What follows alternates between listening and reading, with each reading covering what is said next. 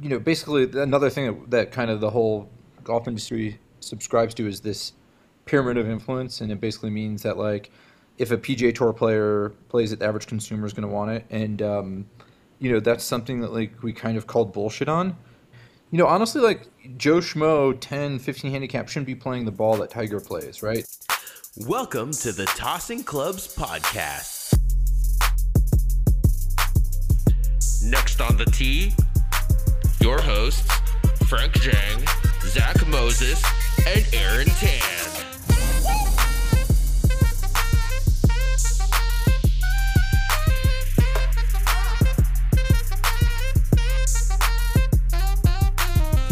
Yo, what's up everyone? Welcome to another episode of Tossing Clubs. This episode, we got Jonathan and Joe from Uncommon Golf Balls. If you haven't seen them, check them out. The designs are absolutely sick and they're great dudes and we have a great interview with them. Before we hop into that, we got some news on Live Golf, and specifically, we got Bryson DeChambeau to comment on one of our TikToks. Zach and Aaron, dude, did you ever see that coming? Definitely not. I mean, you just don't know who's watching, and apparently Bryson DeChambeau was watching, and he was not a fan of my comments about Live Golf. This is still on our TikTok if you want to take a look. I basically came out and said, these guys are getting a bunch of money, guaranteed money, hundreds of millions. You're joining a tour where the results of these tournaments don't have a huge impact on the majors, the official world golf ranking, and don't really feel like they matter. And like, why would these guys need to try if you have all this money already? And he took a bit of offense to that, which I mean, I think is also totally fair. And I think Live as a whole is just a very controversial topic. And depending on how you look at it, you could find a lot of different ways to argue different sides. So it was just cool though, getting a comment from Bryson, even though he was not a huge fan of my opinion. His comment was basically like, this is going to motivate me even more to work on my game just to spite you. And so, I mean, hey, if he starts playing well moving forward, we're going to track it back to this comment. I think that was more the money is going to make him try harder than me personally. Oh. I think he was basically just saying, like, I'm making more money now. I'm probably going to try harder because I'm making more money. Which, like, if you think about that in a normal business setting, like, yeah, that makes sense, right? Like, you got a higher paying job. I mean, I would also argue the other way, just the human aspect of it. Like, you look at the huge contracts in, like, the other major sports, like football, baseball, basketball. I feel like a lot of times when a player lands a huge, like, 10-year contract, they kind of tail off. They're not like the best of the best anymore, whether it's, like little injuries start to creep in or they start to just, not look like they're trying as hard. But it's almost like human. Once you have it locked in, the money locked in, it's like, you can kind of cruise a little bit.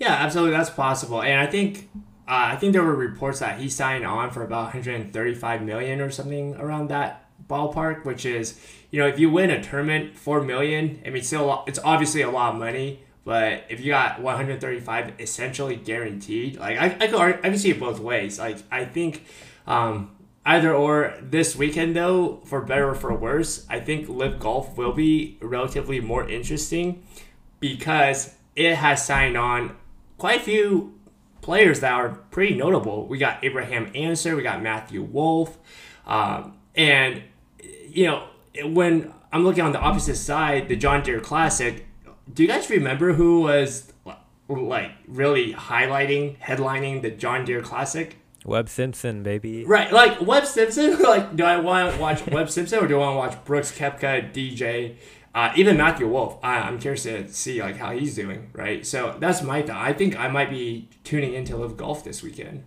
and right now, Liv has a lot of stars that have defected, but I want to ask you guys, I don't think any of the stars are, I guess, it's so monumental that's going to bring everyone over. So, for example, for me, if Jordan Spieth went to Live Golf, then I think it's like over. It's like over for the PGA Tour. It's going to be like the beginning of the end. What player is that for you? Rory McIlroy. That's like the top guy in golf right now. I mean, I would have said that even if he wasn't like being super vocal on the PGA Tour, just because he's my favorite player. He's been my favorite player since I got into golf. So I mean, I'd go down and Colin, Oh, Collins again. maybe Colin. Like Hovland is debatable for me because I feel like Hovland's names come up a bit. I think actually Cameron Champ for sure. If Cameron Champ went, it's over. I'm not gonna lie, it's probably a good business move for Cameron Champ. We'll see. But for better or for worse, the PGA Tour has found a lot of new streams of prize money, and so in a sense, that is good for the tour to really reward its top players. So I think we talked about this enough. I think we can get on with the interview. Without further ado, let's get to our interview with Jonathan and Joe from Uncommon. You guys are in for a treat. All right, guys, welcome to the interview. We have two very special guests today, Jonathan and Joe from Uncommon. Thanks, guys, for coming on. How you guys doing? Couldn't be better. Thanks for having us. Thanks for joining us. So for those of us who don't know, what is Uncommon and what are your guys' roles? Yeah, good question. Uncommon is a golf ball company. A few of us, I'd say, I don't know, me and 5 other friends started it. We've actually been in the market for about 10 months, so really, really new. Although we've worked on it for, I don't know, Joe, 3 years-ish? Feels like 13, but yeah. I was just going to say, yeah, a few gray hairs. And, yeah, but, we basically our whole team and crew grew up in the action sports industry. And, I personally worked for companies like Burton Snowboards and Oakley. And, those brands develop these incredibly strong emotional ties to their consumer. And in golf, we felt like all the golf balls were really marketed like auto parts. They were very rational based in terms of their marketing and only talking about the performance benefit of the balls. And it wasn't something that I ever felt like, at least we all felt like we really connected with or would want to wear a T-shirt or a hat or whatever else. I guess maybe when you first get into golf, you wear a tailor-made shirt or whatever else, but you kind of really don't see people wearing those unless you're on tour and you have to, and you get paid to do it. So Uncommon is our attempt at creating a brand, a golf ball brand that has a little bit more storytelling, a little bit more brand cachet, a little bit more emotional connection to the consumer than the kind of the standard golf ball that's in the market right now. Yeah, definitely. So what about the name Uncommon? Where does that come from? Yeah, it's a really good question. So, one of the first exercises we did was looking at, the golf ball space and the way each brand markets themselves. And, if you took, our belief was if you took the logo off a pack of balls or a single ball, you wouldn't know the difference between a Callaway and a TaylorMade and a Titleist and a Volvic and all this everything else. So we knew we wanted to be different, but it's hard to tell different stories if you use the word different in your marketing. There's a really high risk of it coming off as cheesy, and there's not a marketing story there. So we did all this work on, okay, we want to be different, but how do we express it? And then one day a few of us read an article about Mo Norman and just fell in love with the dude. And if you guys aren't familiar with Mo Norman, he was known as one of the best ball strikers of all time. But he was misunderstood by the industry. He was laughed off the PGA Tour. He wore ratty clothing. He slept in his car. He hit 9-iron off the tee and driver into greens. He was just a really funky character. And his story both broke our hearts and made us fall in love with him. And we went through this creative exercise and basically said to each other, can we take Mo Norman's DNA and bottle it into this brand and use that for our expression for being different? And that's where the name Uncommon came from. And if you notice, if you put our balls or you get our packaging on our website or our Instagram, there's 1,000 little touch points in our brand that all kind of support that Mo Norman DNA, the expression of Mo Norman's DNA. I love that. I've seen a couple of videos of him on YouTube just talking about his swing, and it's just man, it's definitely a shame that he wasn't able to succeed more on tour. Yeah, it's interesting. Actually, touch point, you talked about that. So our 2 models, there's a Model 33, which is a 3-piece, and the Model 55 is our 4-piece, and that's a nod to how many course records he holds, and then also Canadian victories as well. So just kind of a little nod back almost at every touch point, like Jonathan said about the brand. So he was an interesting character. It would have been incredible to watch him play golf and hit a golf ball and sand shots and crazy flop shots. That would have been really cool to see. Absolutely. So Tell us a little bit about the balls themselves. Obviously, there's a lot of balls on the market, but what kind of separates the uncommon golf ball? Yeah, I can take some of it. So yeah, there was, this is such a loaded question. I mean, where do we start, right? And that was kind of, what kind of ball do we want to make? Are we trying to make a tour level ball? Or are we trying to make a ball kind of for the weekend warrior? Who are we trying to talk to, and who are we trying to make a ball for? And so we kind of we went down the rabbit hole of doing a two piece, and then a Surlyn and a urethane and a five piece we even sampled, and we ended up settling on a three and a four piece ball. The ball itself, I wouldn't say it would, the playing characteristics aren't something that we really even talk about as far as like a performance aspect goes. But there's a couple really unique features on the ball that are there's one really cool one that I like is to be USGA and RNA conforming. Instead of having you have to have a numerical call out on the ball. And instead of having Titleist 1 or Titleist 2 or Titleist 47 or whatever your number is, we simply took a dice logo, so it's a 1 through 6 on our balls, and because we're always gambling, we're always talking trash, and you got to have something on the line. So that was kind of a cool little nod to something that I'm sure you outstanding fellas have never gambled on the golf course, and so that was kind of cool. And then also, I always for a long time have put a thick black line around the ball is kind of an alignment aid, and it's legal in tournament play. I use it. I feel like I putt better, and so I could never find a ball with alignment marker that I really liked on there, and so our balls have a line that almost goes completely around the golf ball. So that's something really unique. It's definitely helped me, lower my handicap, I guess you could say, or whatever the hell is going on out there. I'm not really sure, but it's something unique in the market that you only see from us. So those are two things I'm proud of. Yeah, I mean, we basically looked at the product and we were like, hey, obviously there's a design opportunity right here to differentiate, right? And then, Hmm. um, there's basically another thing that kind of the whole golf industry subscribes to is this pyramid of influence, and it basically means that like if a PGA Tour player plays it, the average consumer is going to want it, and that's something that like we kind of called bullshit on. Honestly, like Joe Schmo 10, 15 handicap shouldn't be playing the ball that Tiger plays, right? So we made a ball a little bit softer compression, a really grippy a cast urethane cover that's amazing around the greens and for the short game. And, we really tried to optimize the ball for a consumer, not a PGA Tour player. So that's kind of where you see the playing characteristics in it. Yeah, and I also touch on the point. I mean, we make kind of no qualms about it that we're not attempting to make a tour level golf ball. I mean, I would not expect Tiger Woods or Bryson DeChambeau. I mean, these are tournament player ready quality golf balls that perform extremely well. But the price point is there. They come in only a dozen packs. We don't sell a sleeve. The colors are pretty cool. We have a super high vis yellow that's out, but I would not say that the balls are going to compete with like a Pro V1 or a TP5X or something like that. They're going to be, Titleist or Callaway or Strixon's 4 and 3 piece, lower or higher handicap, playing ball level. So That's super dope.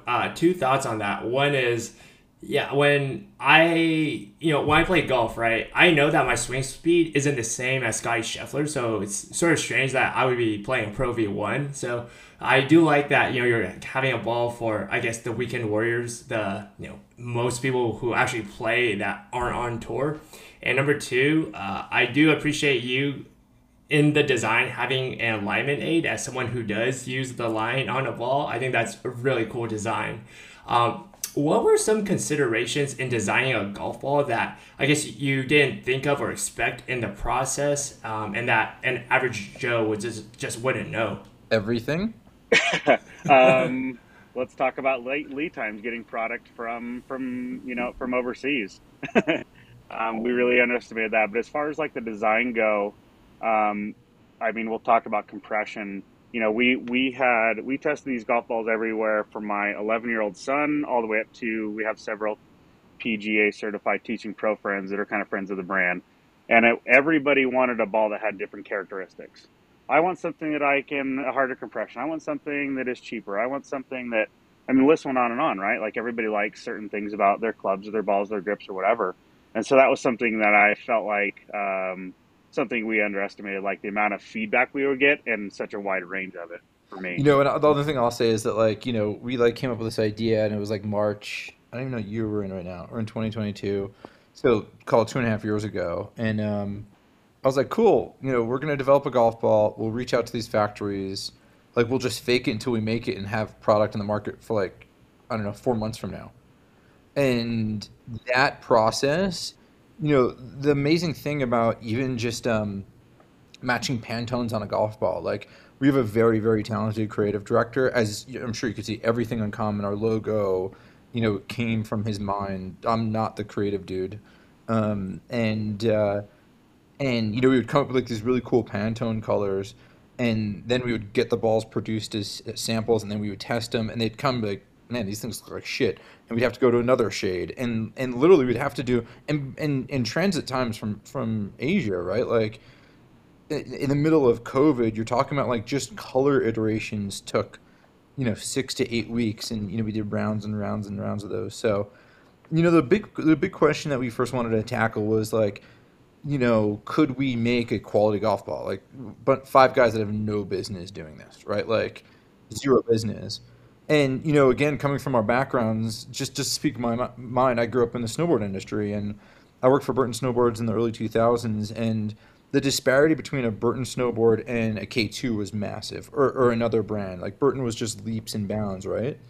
But over the last decade plus, manufacturing overseas and everywhere has gotten so good that now you're not buying a snowboard based on how the quality of it. You're buying a snowboard based on the personality, right? And we kind of took that thesis and we're like, is this true for golf balls? Do we need people in lab coats walking around the Titleist factory, examining these balls and making sure they're absolutely perfect? Or can we go to Asia and work with a good factory and work with engineers and the right product developers and come out with something not on par? We're never going to claim we're a Pro V. Like, look, we're just not a Pro V. A Pro V is almost double our price point, but could we come out with a ball that was really, really fitting for, the average Joe golfer? So that was like just step one, is just uncovering, can we actually produce this? That was like a really interesting process. And yeah, I want you guys to touch on. I mean, this sport, right? So there's so much tradition to it. There's so much, like there. I do think the Pro V1 specifically, a lot of golfers, they'll default to that golf ball no matter what, right? And not just the pro golfers, but even some weekend warriors, they'll just get the Pro V1 because it's the Pro V1. I guess, what does Uncommon offer? Like, how are you guys going to lure a golfer to switch from a traditional brand to Uncommon? I know you guys talked about how you want the emotional aspect of it to be a little bit more intimate. If you could elaborate on that, I'd be super interested to hear. Could we call you Frank Q? That sounds like a sweet rap name. Yeah, of course. Q is actually my middle name. It's actually just the letter Q. That is gangster.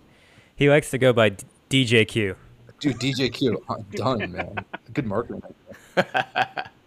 Working my way once I'm done with this podcast. Yeah, look, I mean, the way I would answer that, and Joe, feel free to chime in here too, like, you look at the Pro V, and the Pro V's a Porsche, and some people love Porsches, and they love the way they handle, and they love the way they drive, and some people like Toyotas, right? And I would think about Uncommon like the Toyota. There are people on the road. If you're working at Quiznos, you should not be rolling up in a Porsche, right? And when you look at the market, 5% of the market are Porsche drivers, 95% are the Toyota drivers. So, when I think about like the mindset of the consumer and making decisions to buy an Uncommon or a Pro V, price is a factor.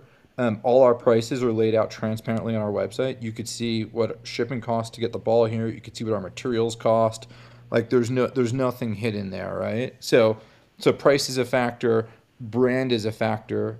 Our goal with Uncommon was to build this brand that very few people liked, but shouldn't even say they liked it. They loved it, right? Like, we want basically 1,000 people who buy our product every year and buy it several times and just love us.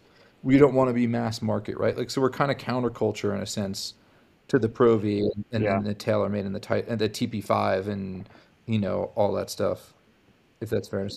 Yeah, and I would also say too, you know, when Frank, when was the last time you went and played golf? I played this weekend actually. Okay, cool. And I assume when you went out on the golf course, you probably, I don't know if you're the guy that tucks in your shirt or you're wearing your Kirkland signature because you're pretty stoked about, those golf balls and they make some really good putters. But, everybody wants a little bit of fashion and a little bit of bling and something Yeah. different than what their friends have, right? We don't want to go out on the golf course and everybody wearing a red turtleneck that Tiger wore. Like, it's just not going to happen. So for me, I mean, I'm always trying to floss on the course and wear something different. And I'm a big Jordan fan, as Jonathan knows, and um, I think that also comes to mind when I think about Uncommon. Is if you think about it on the golf world, I mean, we all want to have different shoes on, or some cool socks, or a different hat, or a cool visor from a cool golf course. And every piece of my equipment, all the way down to my clubs, including like the color of my grips, is kind of me. And it was interesting because nothing else, the only thing that wasn't me was my golf ball before Uncommon, and so it was something different. And it's one more aspect and one more kind of artistic kind of counterculture thing, like John said, and almost like a piece of fashion or jewelry on the golf course that says that I'm different and I am uncommon from everybody else out here. So, One last question from me. So, did you guys say you started working on this 3 years ago? yeah. So, I guess this golf boom because of COVID, uh, did that affect? I mean, I'm sure there's both positives and negatives because of this whole COVID situation in the golf industry and such. What kind of wrench did that throw into your plans? I think it was positive and negative. From my perspective, golf had this inertia before COVID. I mean, the reason why we started Uncommon is because I have an Instagram and I post every 6 months when my wife asks if I love her or not because I haven't posted a photo of her. It's true. And I choose to do that. And I look at golf course porn and products and all this other stuff. And, like there were brands like Lion Loft that inspired us. And Lion Loft, obviously Melbourne. Like there was something happening in the space. Palm Gloves, Asher. Like there was enough there to be like, again, just going back. Like I think a big part of life is pattern recognition, and again going back to like this action sports industry in the early 2000s. It was like the big brands, and then there were these thousands of little brands that people like. Again, they were small. I mean, guys aren't retiring and driving Porsches off them, but like people fell in love with them. And I think we kind of saw the same thing like that happening in golf, and then pour COVID on it, and like now it's just like I don't know if you guys saw, but like TaylorMade and Kith, it's going next level I'm right definitely now. buying something Friday. It's amazing, isn't it, how music and counter sport, snowboarding and skateboarding and high fashion, it's all melting into golf right now. It's really a wild time and it's crazy. I mean, and then live. I mean, you talk about that. So anyway, Frank, to get back to your question, something that really caught me off guard. I'll be honest with you, the cost of everything was pretty mind blowing. Working from like a manufacturing side of things and trying to get over product over on a ship. I mean, you would turn on the news in the morning and you would hear about, oh, there's 1,000 ships sitting in Long Beach Harbor. We were victim to that. It was a real thing for us, and there was some pretty serious panic phone calls like, can't we get a helicopter out there, like, something. We're freaking out and we have all these timelines, and we were totally a victim of the circumstance. What we saw in the news was actually happening to our small startup. In hindsight, it was actually kind of a nice thing because it forced us to like pump the brakes and be a little more surgical with kind of our planning and what we were going to do, and the financial part of it. And that's another thing. I mean, the cost of it was crazy, and just shipping alone. I mean, we were talking to a shipper the other day, and she quoted us essentially the shipping quote that had locked in had gone up 16-fold in the last 3 years. And she was commenting, because I was a little taken aback by how expensive it was to ship product overseas. And she was like, well, just for some context, it was this and now it's that. And I mean, Jonathan and I's about heart dropped through the floor. And so we're dealing with that. It's a real thing. And, you're seeing it everywhere you go, from the gas station to the grocery store and on Common Golf. part of the deal, you know. That's crazy. That's an insane price for shipping. Want to go talk about one of your recent collections, the Open Invite collection that you guys had, and thought that was like a really cool way to celebrate inclusion within the golf world. Could you just talk a little bit about that collection? Yeah, open invite. We spent a lot of time thinking about what it means to collaborate with a brand. Obviously, like this TaylorMade and Kith collab is just incredible. We see a lot of brands that just put logos on stuff and there's no meat behind it. There's not a reason for being. And Open Invite kind of came out of thinking about how to collaborate with other brands and how do we put meaning behind it. And we basically landed on this idea of creating this brand within a brand. So that's Open Invite. And over time, doing different iterations of these collaborations, like really cool artwork, really cool stories.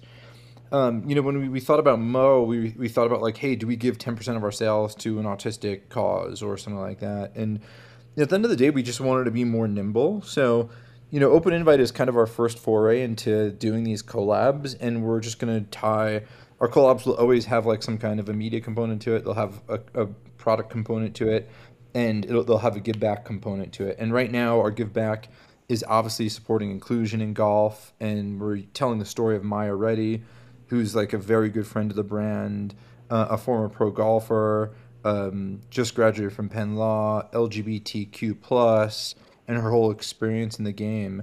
And in the future, we might do stuff that supports autism or supports economic inclusivity. Like I don't know what it is, but like you just kind of wanted to create this vehicle, to give back and instill some sense of meaning into the product and the brand, and so far it's been pretty cool. One of the things about our packaging, speaking about this uncommon thing and working to be different, our packaging is different. It comes in a tube, and our balls come in a microfiber bag, and all that is customizable. So, with our Open Invite, you get a really cool microfiber bag, and it feels really, really special, in my opinion. Yeah, I really liked it. It feels like a very meaningful partnership and collaboration, and something that you don't always see in the golf world. So what's next for Uncommon? What are you guys focusing on for the rest of the year? Are you guys going to release new balls, try to get to outside the U.S., or what's the focus? Yeah, I mean, I think short term, like a pretty long sustained nap. Um, Joe's a big napper, so I like to give him shit. No, we're working on different products, different storytelling, different partnerships. We just did our first kind of retail launch this year. We're in the Hype Golf store in Soho. We have a partner coming online overseas, based in the UK. That's going to be our kind of distributor for the region, constantly making the balls better. I'd say more apparel, more kind of quick strike, one-off drops, more Open Invite stuff, more brand collabs, and yeah, just playing a lot of golf, evolving the product, all of it. Speaking of playing, like how's the golf out in Utah? What's that like? It's insane. We're really lucky. We have really good munis, really affordable munis. I mean, golf in Utah, I mean, I'm sure like where you guys live, it's bananas. I mean, yeah, I tried to book a tee time for this weekend. Obviously, it's a holiday weekend, but like there's just no hope. So we have a really good combination of like pristine private courses, and we have really, really good munis. Like the muni in my town, I think has like $12 twilights after 6 p.m. in summer, and there's like nothing better in my mind like bringing a speaker and listening to some tunes and playing 9 holes in summer. It's like that's like heaven for me. So the golf is really good, and little known fact. So I live in Park City. Joe lives in Salt Lake, but Salt Lake, we have golf courses where you could play 10 months of the year, and the climate is much more mild. In Park City, like we shut down and we get a ton of snow and all that other stuff, but. And not only that, 4 hours south of us in St. George, which if you guys have seen the course Sand Hollow, I mean it's gotten a lot of press over the last 2 or 3 years, and that's 4 hours away, and it never snows there, and you can play year round. So Utah is like a little bit of a sneaky golf state. It's a really good place to live. What's your favorite golf course out there? I gotta say, there's two courses that like have very distinct places in my heart. Number one is Park City Municipal because it's where I learned how to play, and it's like around the corner from my house. It just feels like home. And the second, I'd say my favorite muni in Salt Lake is called Bonneville. That's where like Joe and I go play, and they're greens. It's like it's very well conditioned for a public course. How close is, so I don't know Utah at all, but I'm going to Zion later this year. Is that anywhere close? I know that's, Oh, that's where Sand Hollow is. It's like maybe it's right oh there, man, 15 or 20 minutes. I'm gonna have to bring my You clothes. should 100% play. It's awesome. I just need to convince my girlfriend to It's worth let it. me It's only 4 hours. go. Only 6 for that 2-hour warm up. I know, right? Yeah, And lunch exactly. afterwards. Wait, that's a whole day. No, I'll have to check it out. Oh man.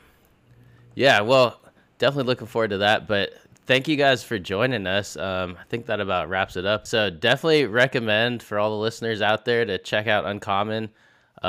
Look them up online and try some of their golf balls. Maybe order a couple things from the open invite. And yeah, guys, we'll hopefully have you again on soon. Yeah, good to meet you guys. Thanks, guys. Appreciate the time. Have a good night.